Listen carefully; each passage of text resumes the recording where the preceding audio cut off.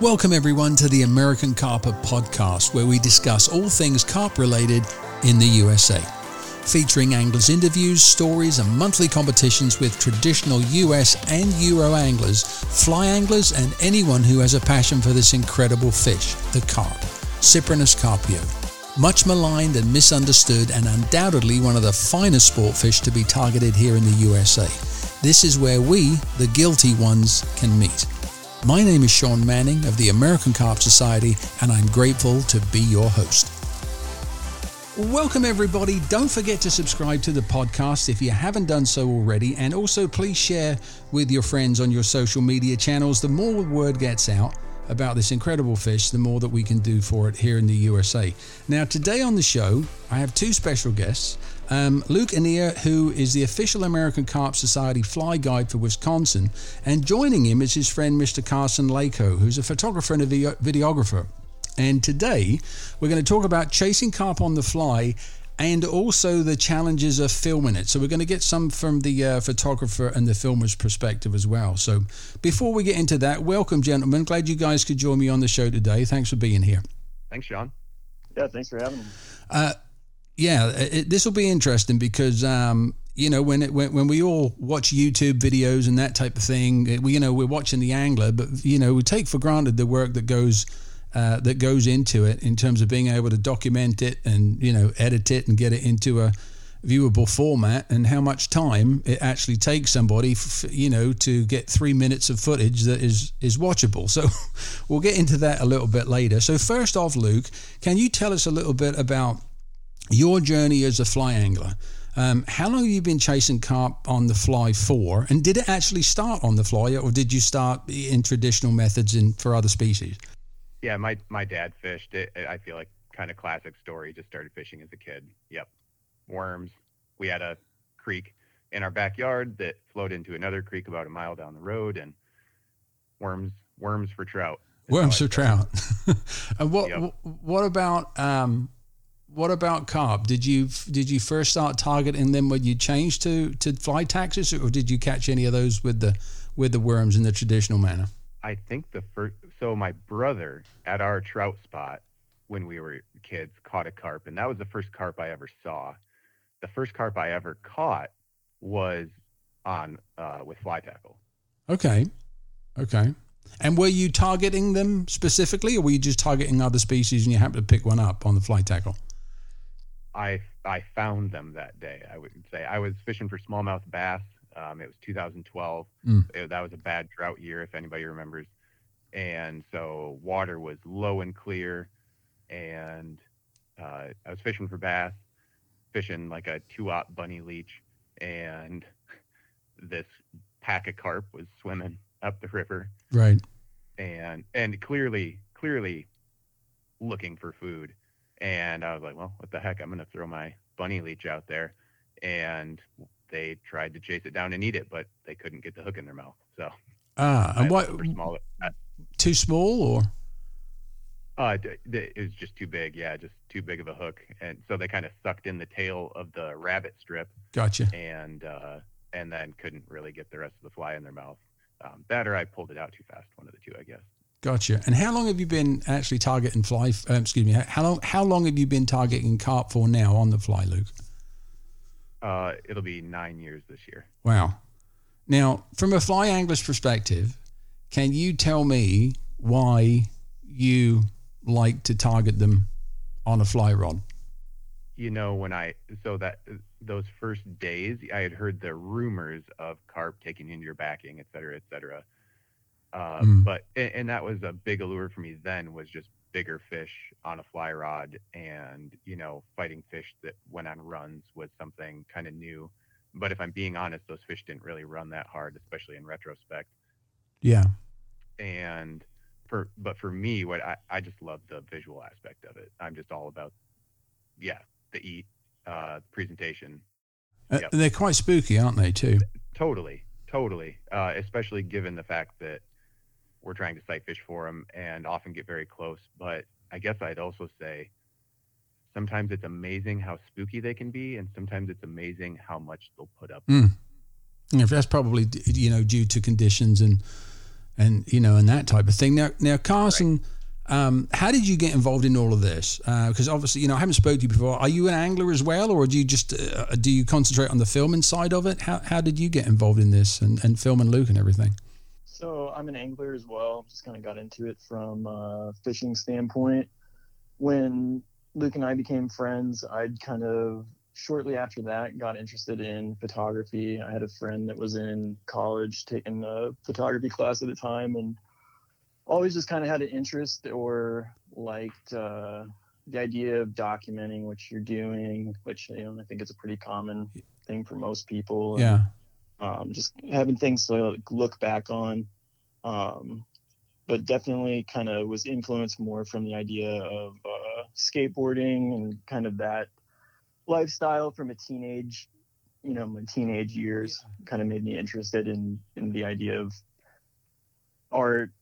And that comes through though with the because you guys sent me a couple of small publications you've done. I think it's called Headshake. It's black and white photography, Carson, that I think you've taken here. You put together with Luke, and it's really cool. It's really edgy, and it's actually got a real sort of skateboard vibe to it. And that makes a lot of sense that you just said that now. That's your background and the way that you and the way that you approach it. So looking at it from that angle, when you do you pre-plan a session together? Does Luke say, look, I'm going to go on a session, do you want to come and do some filming? How do you guys figure out what you're going to do? Do you plan it out or just completely wing it when you go on one of these sessions together? It's more we just are going to go fishing. I think it's kind of evolved now to the point where there's maybe just some expectations that there's going to be cameras brought along. Whether they get used or not is another story. Sometimes it just ends up being just fishing. That's fine.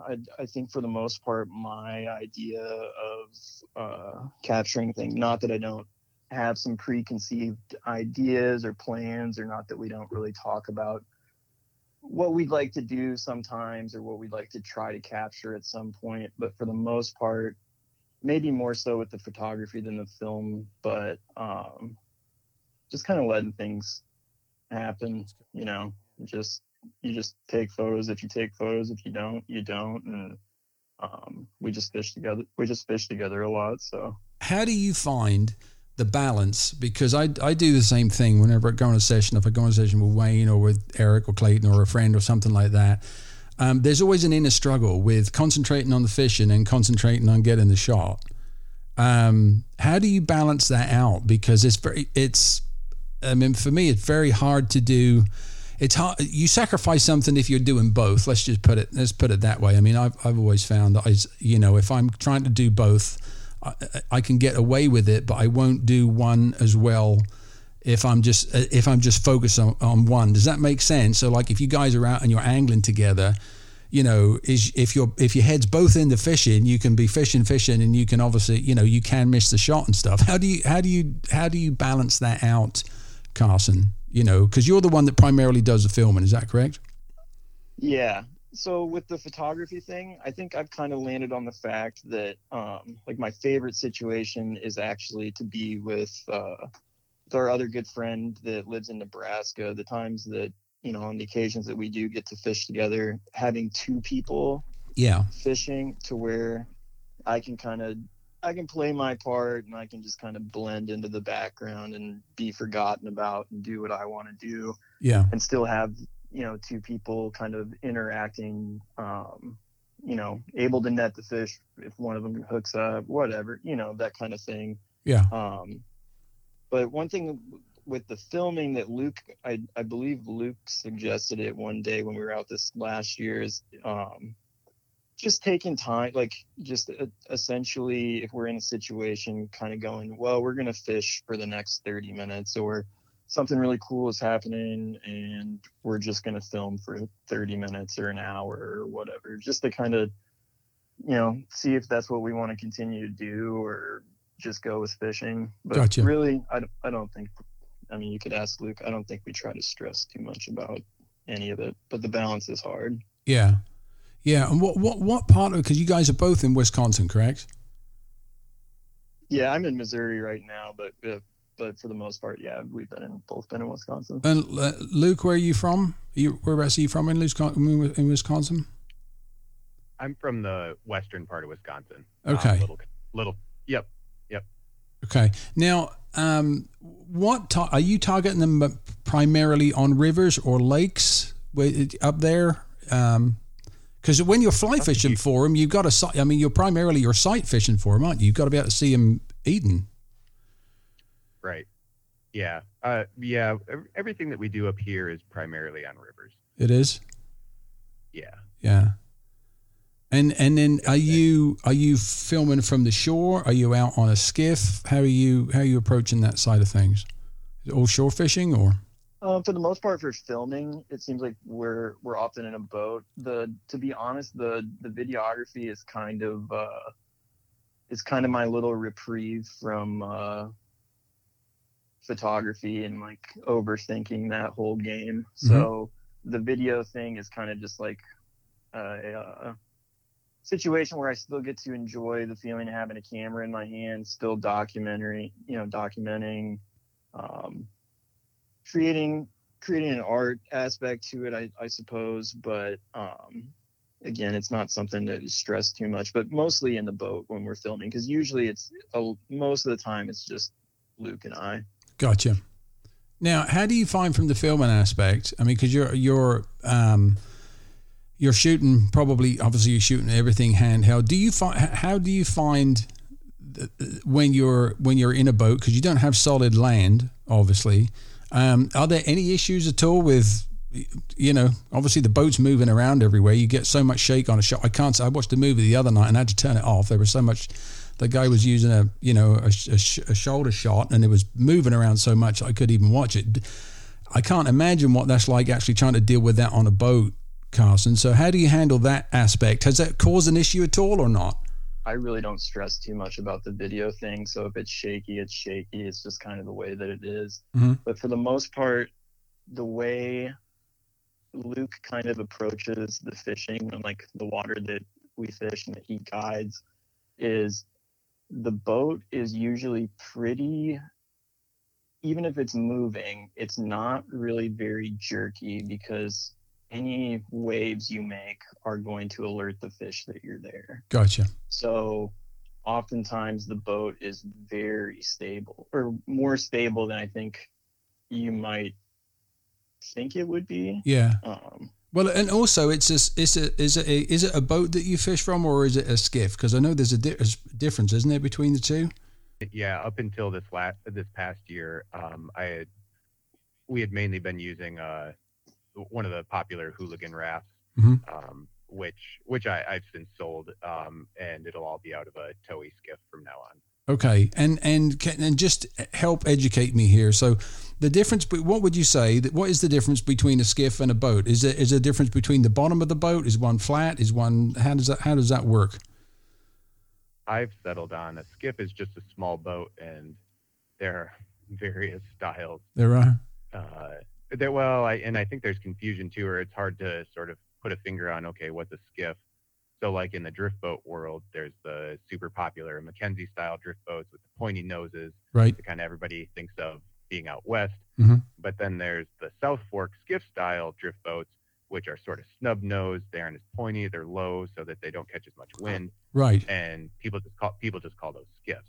In my head, they're both kind of drift boats. Gotcha. And then when we think of other skiffs, I guess I think of a towee as a skiff. It's just a small motorized boat, I guess. So I'm not really sure what makes a skiff either. Right. Okay. Besides, I like the term a skiff is a small boat, and I think that's the easiest way to go. We'll stick with that because that works for me. It works for me as well. So Carson, when you're filming this type of thing, now obviously with cell phone cameras, you can shoot with 4K and stuff like that. What are you using to document this stuff? You just using a cell phone camera? You just using regular SLR? What are you using, Carson? So I primarily use a small point and shoot, a Sony RX100 Mark something or other. I can't remember at the moment. It's just a small point and shoot camera. Right.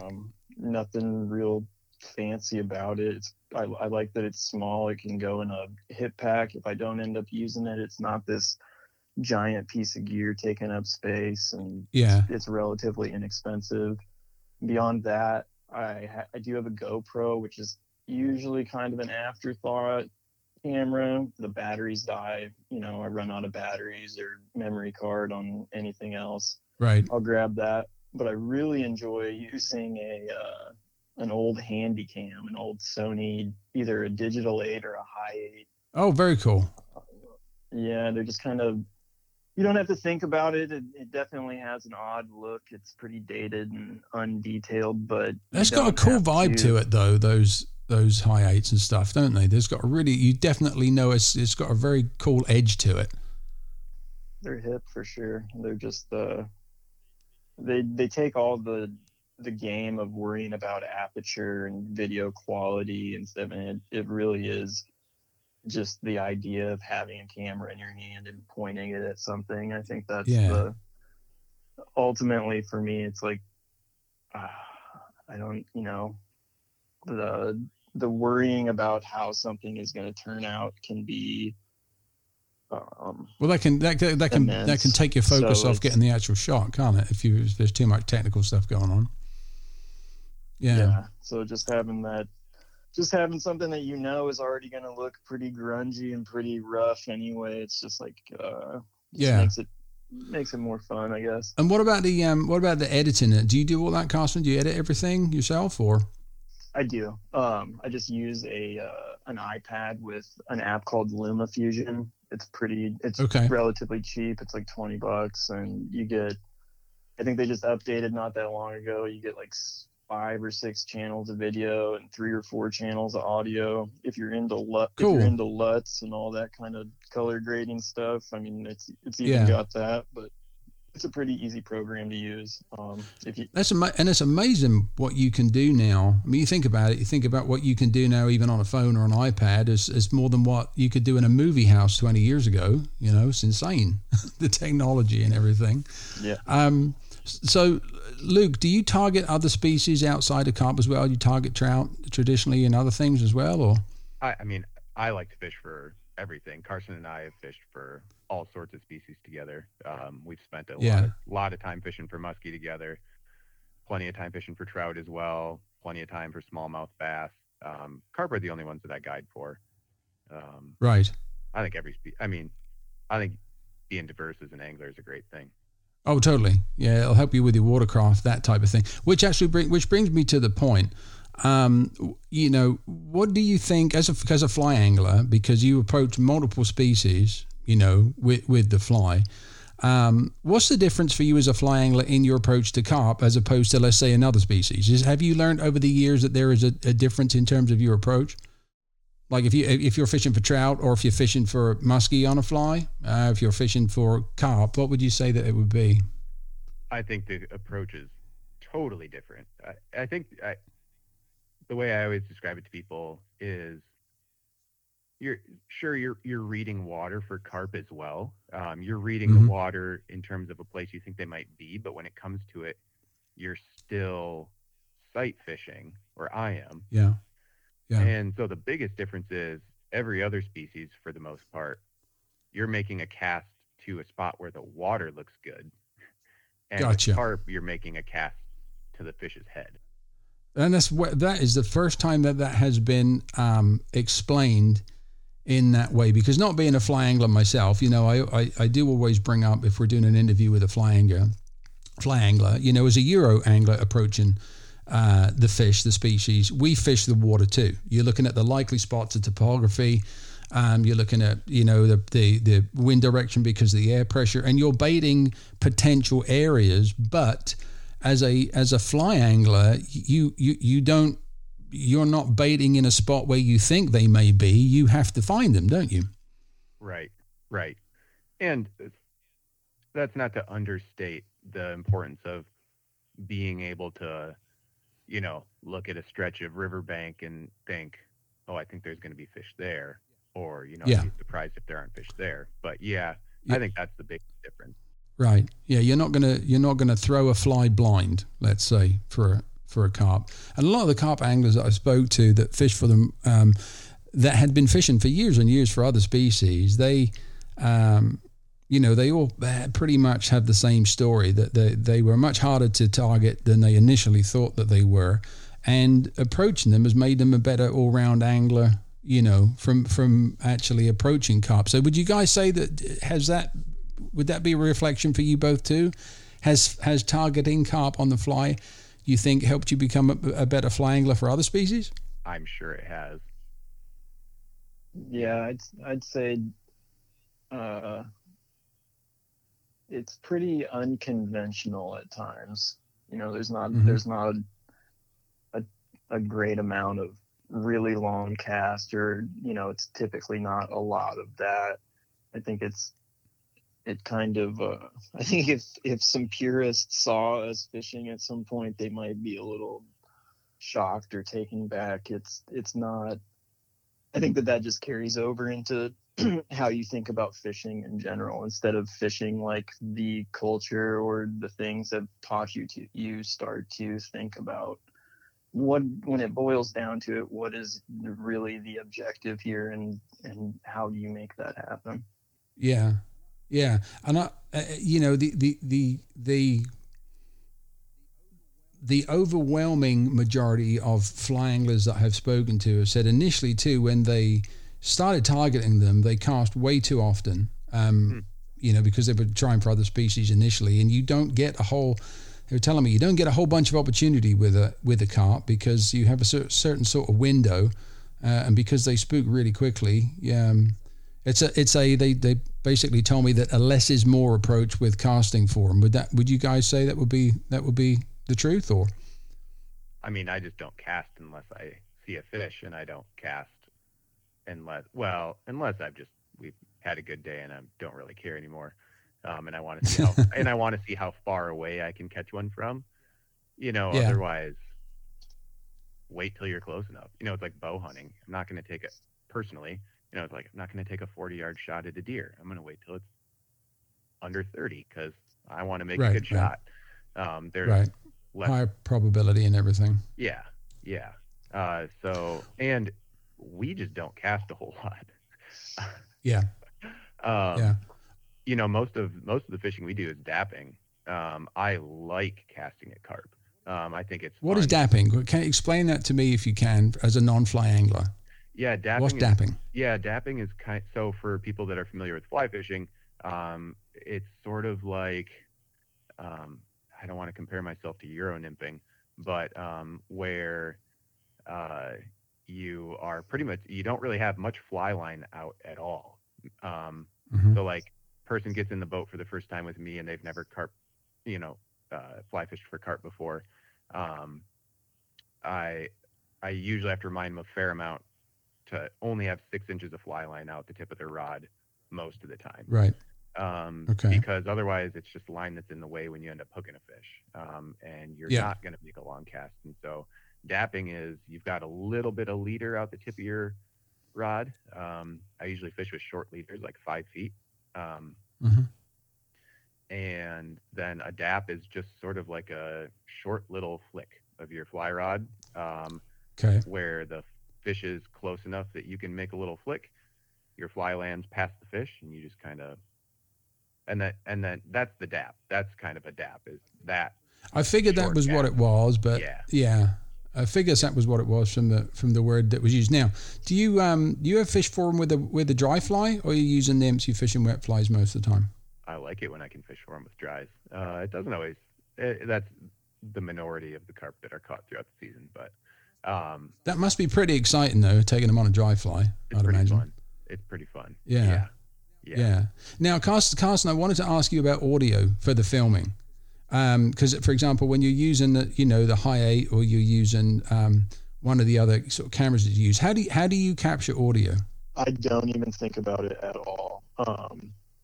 The other thing about the whole filming, like I said earlier, it's usually just Luke and I in the boat, and I still have to participate. So if Luke's fishing and I'm filming, we either have the boat somehow set up to where it's stationary, or I'm also playing the part of controlling the boat. So another Gotcha. reason why I don't think about too many details with the videography thing is because the majority of the time it's just the two of us, and again, I have to participate or else the fishing. We've kind of figured out some ways to get around that, that carp angler ingenuity comes in handy, but for the most part, it's I wish that it was something that I could spend more time on. I think the natural sounds of where we're at is pretty awesome, but not something that, to this point, that I've spent much time with. When I said capturing the audio, because do you have, like on the High 8, is there a mic built directly into the High 8 that just captures everything, or? There is, and even on the RX 100, it doesn't. The version I have is an earlier one, and it doesn't have an external mic port on it. So I just have some little felt cloth taped over the mic hole so that as like a windscreen. So I mean, occasionally I'll use the audio, but a lot of times it's wind garbled.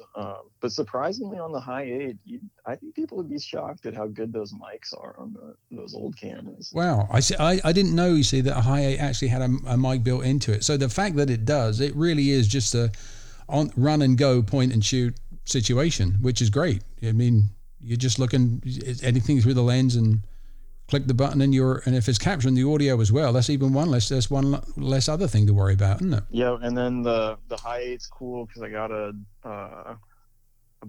couple different ones, but a big old fisheye that screws on there. So it's, you want to talk about not having to, you point that, you get a 180-degree view of what you're looking at. Yeah. So you just pick it up off the floor of the boat the last second and aim it in a direction, and you're rough direction and click. You're getting something. I don't know if it's going to be any good, but you got it. No, that's pretty cool. Now, how because obviously they don't make those High 8s anymore. You've got to pick them up, I would imagine, on eBay or something like that, don't you? Yeah, I actually got I got my High 8, I think at a Goodwill or somewhere, and then the digital 8 I have is actually the one I had when I was like 16 and skateboarding and all that. The viewfinder eyepiece is held on there with some electrical tape, and half the time it tells you it's too dirty to record, and you got to put some cleaning tape in there. Yeah, it's a trip. Right. Now, up there in Wisconsin where you guys are, what is the general vibe up there for carp? I mean, you guys obviously have other friends that fly fish.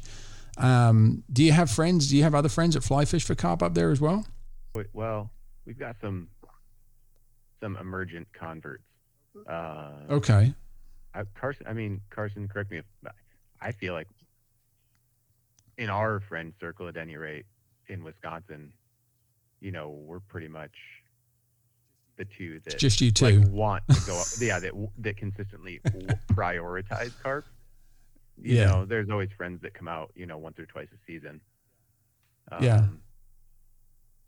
there are certainly other carp anglers in Wisconsin. Don't get me wrong there. But yeah, just in terms of our friend circle, we're pretty much the two that prioritize it. Gotcha. Do you get a lot of stick about it? They give you a lot of aggravation about it? What you're targeting them for, that type of thing? Oh, I think that's just part of the game. And I was going to say, how many fights have you been in?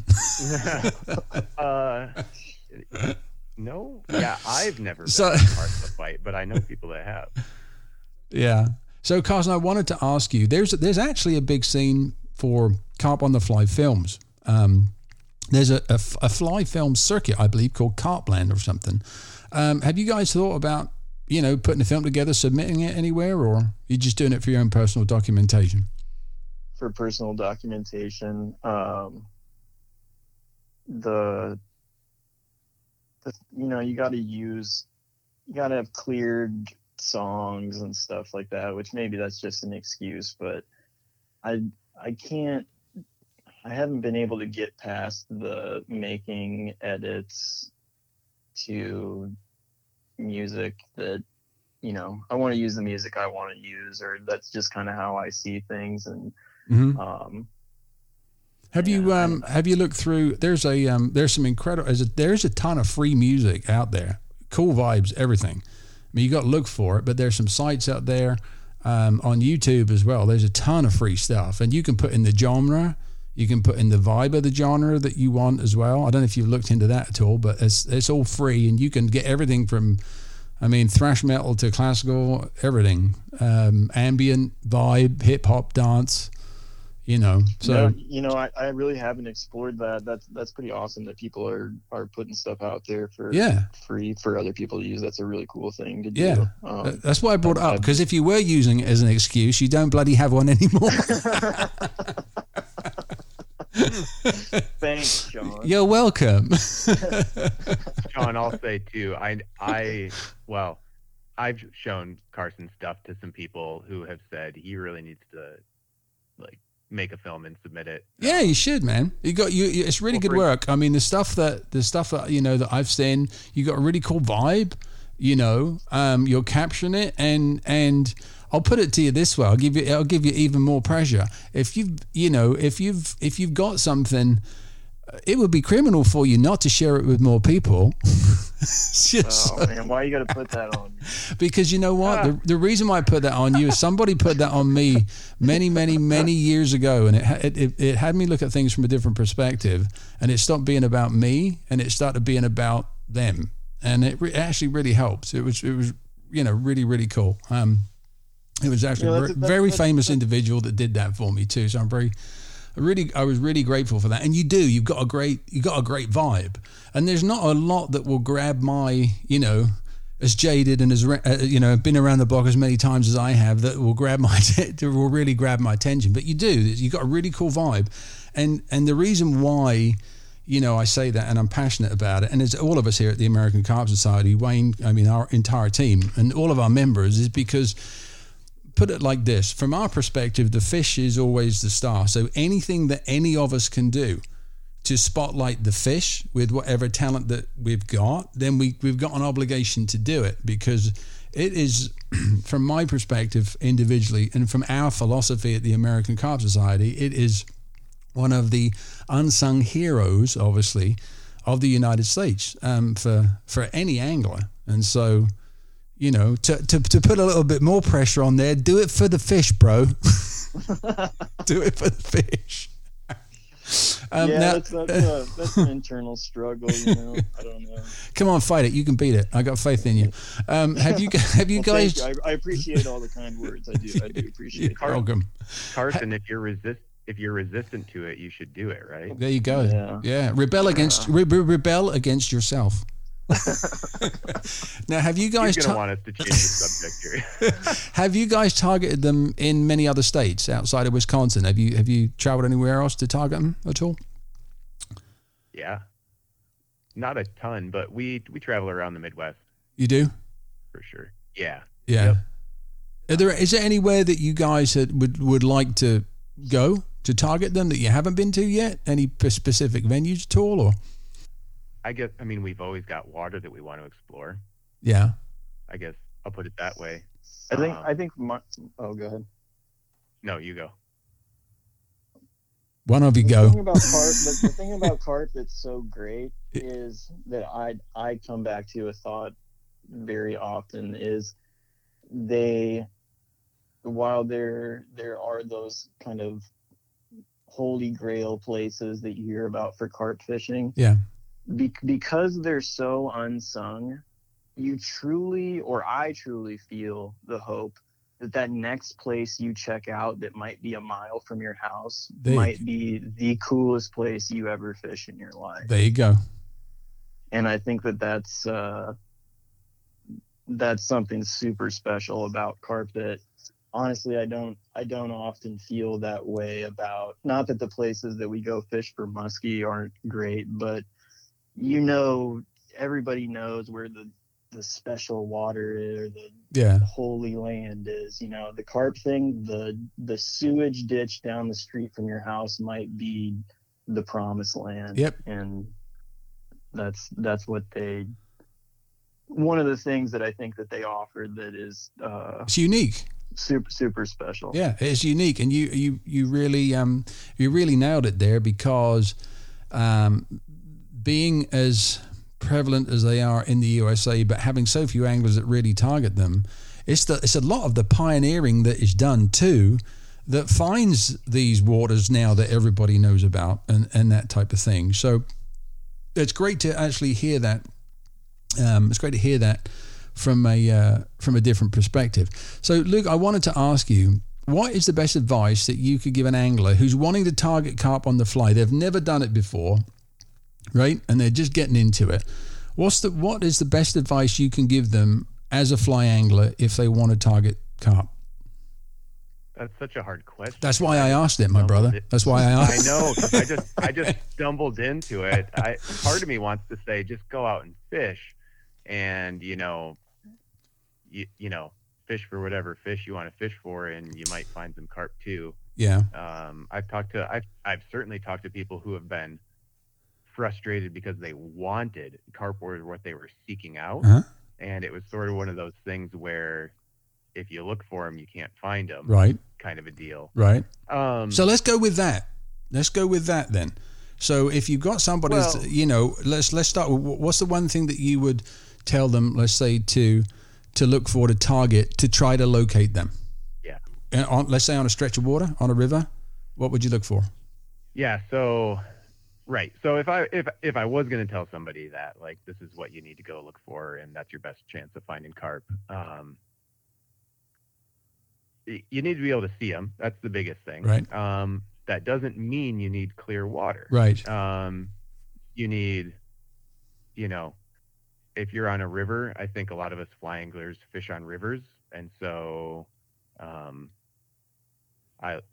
look for down trees. I look for eddies. Gotcha. Structure and stuff. Carson and I have fished on bodies of water before where, the water's clear generally. Mm-hmm. And you can see whether or not there's a fish there. But if we stumble upon a spot that it's like, kind of surprised there's not a fish here, let's hang out and watch for a second. Yeah. It's pretty often that a fish wanders up into that eddy or something. Right. Because it's a place they're going to want to be. So I look for eddies, structure, soft silt bottom, like a dark bottom. Those just pull carp to them. Gotcha. As a rule of thumb, whether you're on a big river with backwaters or a lake, shallow with cattails. There you go. Like if I'm looking on Google Earth, shallow with cattails. Gotcha. That's what I look for. Awesome. Now, Carson, I'm going to ask you from a filming perspective, and I've got a good idea actually based upon what you've already mentioned, what we've already discussed. But if somebody said they wanted to get into, starting to document their captures on the filming side, what advice would you give them? I would invite you to the same struggle that I have, and that would be be okay with don't have too much expectation, I suppose, and just do it. Gotcha. Don't worry too much about what the outcome is going to be, or whether you're going to get enough footage, or whether it's too shaky, or whether. Be really happy just to be there and have a camera in your hand. And I think things will hopefully work out for the best from that. There you go. From that point, you just focus on the moment. Making things, and just get, as far as the end product, be okay with things not coming out the way you kind of have pre-planned or expect, in your mind, because you'll kind of maybe miss out on something or a different angle or a different end product because you're too worried about, or I should say I get too worried about it not turning out the way that I kind of made it to be in my mind. In your mind. But don't you find that there are some wonderful lucky mistakes that happen?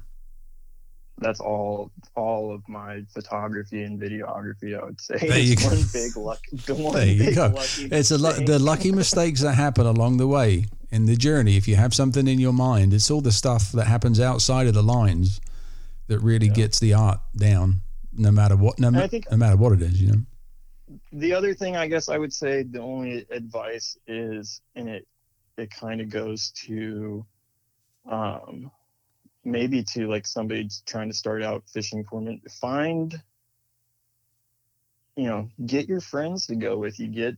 Doing it by yourself is not the easiest thing, two people together, or, find somebody that already kind of knows what's up and pal around with them. I guess that's kind of how I got into the carp fishing thing in general. And, the people that I fish with are super talented anglers, and that's, that always makes it easier, and you get to just leech off of them, Leech off of them. Well, hopefully you can leech off each other. I found that too. Yeah, it'll always raise your game. If you're a photographer and you are photographing a great angler, it will raise your photography game. And if you're a really good angler with a really good photographer, they'll bring out the best shots in you that you have ever seen in your life. So, you guys just gotta have fun doing it. That's right. And it's easier with a friend than looking at it from a standpoint of trying to come up with an outcome. A product. Yeah, and that's easy. That's an easy trap to fall into, and we all kind of do it. But I think, along the lines of what you were saying earlier, which I wanted to add as well, is keep it really simple and focus on the actual moment, because don't get wrapped up in all of the technical side of things, because if that can overwhelm you to where you're actually missing the moment that's right in front of you, it's a little bit like life there. I think those technical things are not to be. I think they're pretty boring. Yeah. That's kind of it's kind of, I don't know. I feel like when I get wrapped up in the technical side of things personally, it's me trying to, I don't know, subvert something or not pay attention to something else, or just not be grateful or satisfied for the position that I'm in. Yeah. I mean, obviously, everybody out there listening, check all your batteries, make sure you've got power and stuff like that. Not to get too technical, but buy more than one memory card. There you go, more than one memory card, and have backups. That's the problem I'm sitting with. Excellent. Do you guys have any marketing or anything together for this Headshake publication thing that you're doing? Carson's got an Etsy store. Okay. But that's, sorry, what were you about to say, Carson? Nothing. I was just going to say I don't really have much of anything. I have the Etsy store, but no marketing. Let's help you out here, mate. So I'm feeling like a joke over No, dude, you're cool. Keep with the skater vibe, man. It's working for you. It really is. No, what I was going to say was because this is a really cool little sort of magazine-y thing that you've got here. So why don't we do this? We'll offer 4 copies of your Headshake photography magazine to the first 4 listeners that send in an answer to the following question. What is the term used by Luke to catch carp from a short distance with just the leader showing from the rod? What is the term used by Luke to catch carp from a short distance with just the leader showing from the rod? Now, we also have a box of carp flies to give away that you guys have kindly donated as well. So send in your answers, everyone, to info@AmericanCarpSociety.com. And everyone that enters will be eligible for a draw that we will do April the 15th. The winner will get the box of carp flies. Well, that's about all we've got time for today, everyone. I'd like to thank our guests, Luke Annear and Carson Lako, for their help and time with this. So if any of you have questions for them, guys, what's the best way for somebody to get in contact with you if they have questions for you? Luke, what's the best way for somebody to reach out to you? Well, if they're already tuned into the Carp Society, they can go to the website and go to the guide page. I think my contact info is on there. Yep. Or at the very least, my website. But yeah, my email address is contact@lucasjannear.com. Awesome. Carson, what about you, bud? I don't really have a good contact page. If anybody has any questions, they should reach out to you or Luke or just the society. I'm sure you guys can answer any questions. Yeah, we can. And we'll put them in touch with you. Carry a pigeon for Luke, everybody. Carry a pigeon. Thanks everybody for listening. We'll be back here the same time, same place, 2 weeks from now, so don't forget to join us. You can reach out to us here at the American Carp Society through Facebook and Instagram, Pinterest and Twitter. Tag us with your captures, hashtag American Carp Society and hashtag Join the Guilty Ones, and we will feature you on the feed. You can contact me directly with any questions at Sean@AmericanCarpSociety.com. Be lucky, everyone.